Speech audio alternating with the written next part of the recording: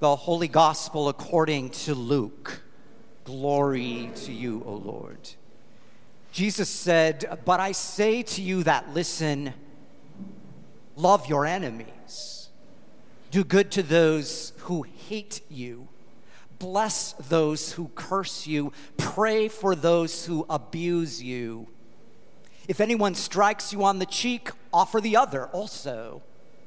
And from anyone who takes away your coat, do not withhold even your shirt. Give to everyone who begs from you. And if anyone takes away your goods, do not ask them for them again. Do to others as you would have them do to you. If you love those who love you, what credit is that to you? For even sinners love those who love them. If you do good to those who do good to you, what credit is that to you? For even sinners do the same. If you lend to those from whom you hope to receive, what credit is that to you? Even sinners lend to sinners to receive as much again. But love your enemies. Do good and lend, expecting nothing in return. Your reward will be great, and you will be children of the Most High. For God is kind to the ungrateful and the wicked. Be merciful, just as your Father is merciful. Do not judge, and you will not be judged. Do not condemn, and you will not be condemned. Forgive, and you will be forgiven. Give, and it will be given to you. A good measure, pressed down, shaken together, running over, will be put into your lap. For the measure you give will be the measure you get back." This is the gospel of the Lord. Praise to you, O Christ. Say what? Jesus, what did you just say? Could you repeat that? I think I heard you say the golden rule, do unto others as you would have them do unto you. But it sounds like you're saying, do unto others as you would have them do unto you, and keep doing it even if they harm and hurt you. So wait a minute. This won't do. This won't do in today's world. The crowds are already thinning as Jesus says this, and preach this in our society, and the churches will be emptier than they already are. Love your enemies. People will walk all over you. Turn the other cheek. They'll hit you again. Do good to those who hate you. It's called codependency. Give to everyone who begs. You won't have anything left. And you'll find out that most people don't give to people who beg. If a robber takes one thing, hand over something else. Craziness. But wait a minute. Let's think of this another way. As one author puts it, enemies, persecutors, and haters cannot infect us with their toxicity. They cannot make us into what they are. Maybe what Jesus is saying is stop. Stop this crazy cycle of hatred and violence by stopping it in yourself. Easier said than done. Is this just preacher talk? Sometimes I wonder if Jesus missed Playground 101 with some of the basic tenets of getting along today. Well, two beloved, world-renowned figures, personal heroes to me and possibly to you, died recently and within a month of each other. Thich Nhat Hanh and Desmond Tutu, both addressed in word and in deed, in the way they lived, themes from today's gospel: loving your enemy, forgiveness, anger. As you know, Desmond Tutu grew up in apartheid South Africa. As Archbishop of Cape Town, he knew well racial prejudice.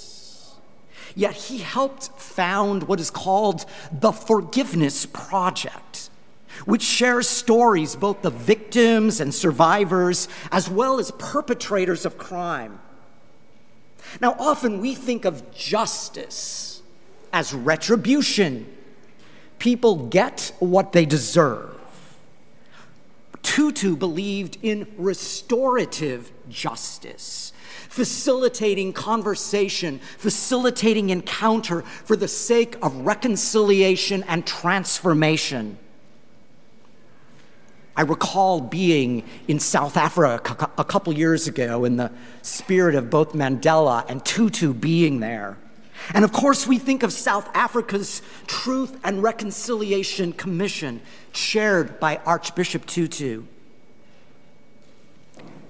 When Tutu was in this country many times, he endeared himself greatly.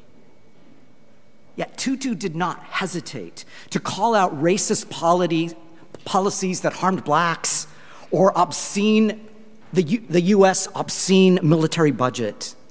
At the same time, his leadership helped erode gender and LGBTQ discrimination earlier than anywhere on the continent of Africa. Well, all right, we can think of those very horrible crimes like rape, abuse, murder.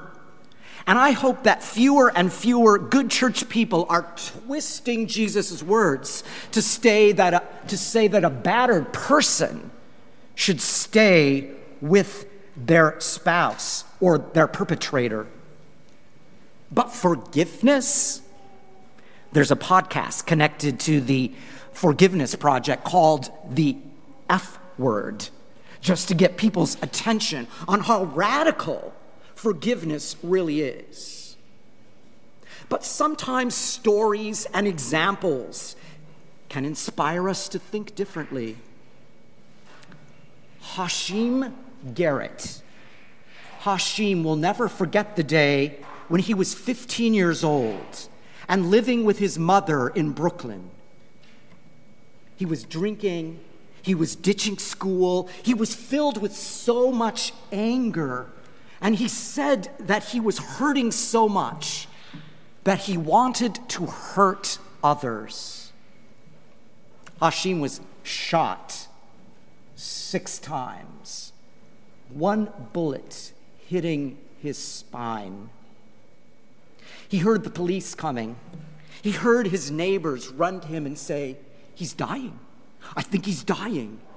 But in that moment, Hashim remembers the anger leaving his body, the tough guy in him vanishing. Now, Hashim goes on to admit that he screwed up his life even more in college. But then he was invited to tell other kids his story, to help them break the cycle of violence. He had a new purpose. His heroes were Gandhi and Martin Luther King Jr., who had spoken about the power of forgiveness and nonviolence. Hashim now tells kids that forgiveness is extremely difficult, that it takes more courage to be nonviolent and forgiving than to be violent. He says, "I hated bullies, so I became a bully." He goes on to say, hate holds on to you where forgiveness frees you. And if you want to forgive others, you have to first learn to forgive yourself. But wait a minute. Is it that simple? In the time we are living now, everyone's on edge. Rudeness rules. Road rage, killing innocent people. There's cancel culture, anger over masks and mandates, anger over robbed classroom time for kids, anger over isolation that we're facing. So we're lashing out like never before. But what if we could look with compassion on one another and acknowledge our common losses? So, wait a minute. What if we waited a minute and took a breath? Because usually we blurt, we post, we burst forth without thinking or without reflecting. I love so much this quote that's been said here before. I apologize, but it's worth it. Between stimulus and response, think of it. Between stimulus, what happens to you, and response, there is this space. And in that space lies our freedom to choose how we will respond.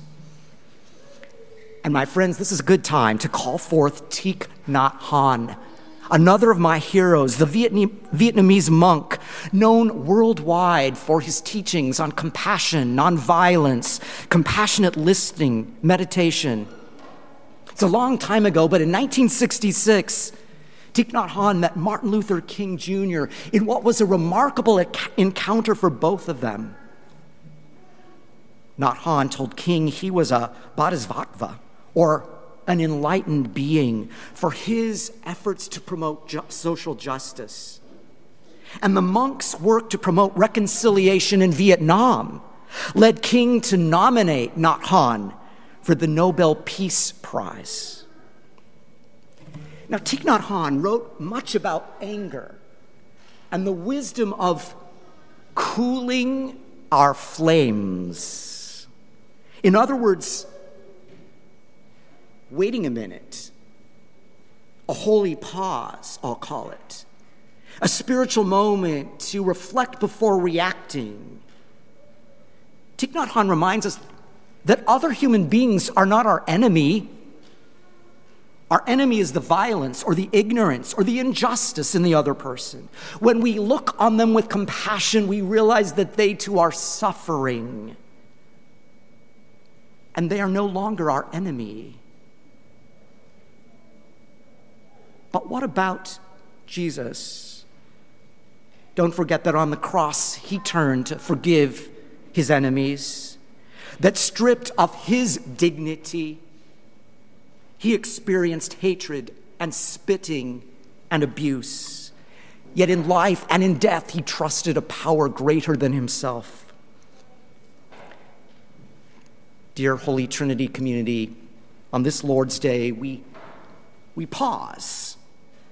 We have a holy pause in our week to wait a minute or wait an hour, because on our own we know that we are not forgiving. On our own we are not compassionate. And what seems to rule the day these days is rudeness and arrogance and reactivity. So here we lean on divine mercy, and strengthened by this holy pause together, strengthened by the word that we hear and this holy meal, we pledge together to do the hard work of loving. So thank you, Desmond Tutu. Thank you, Thich Nhat Hanh.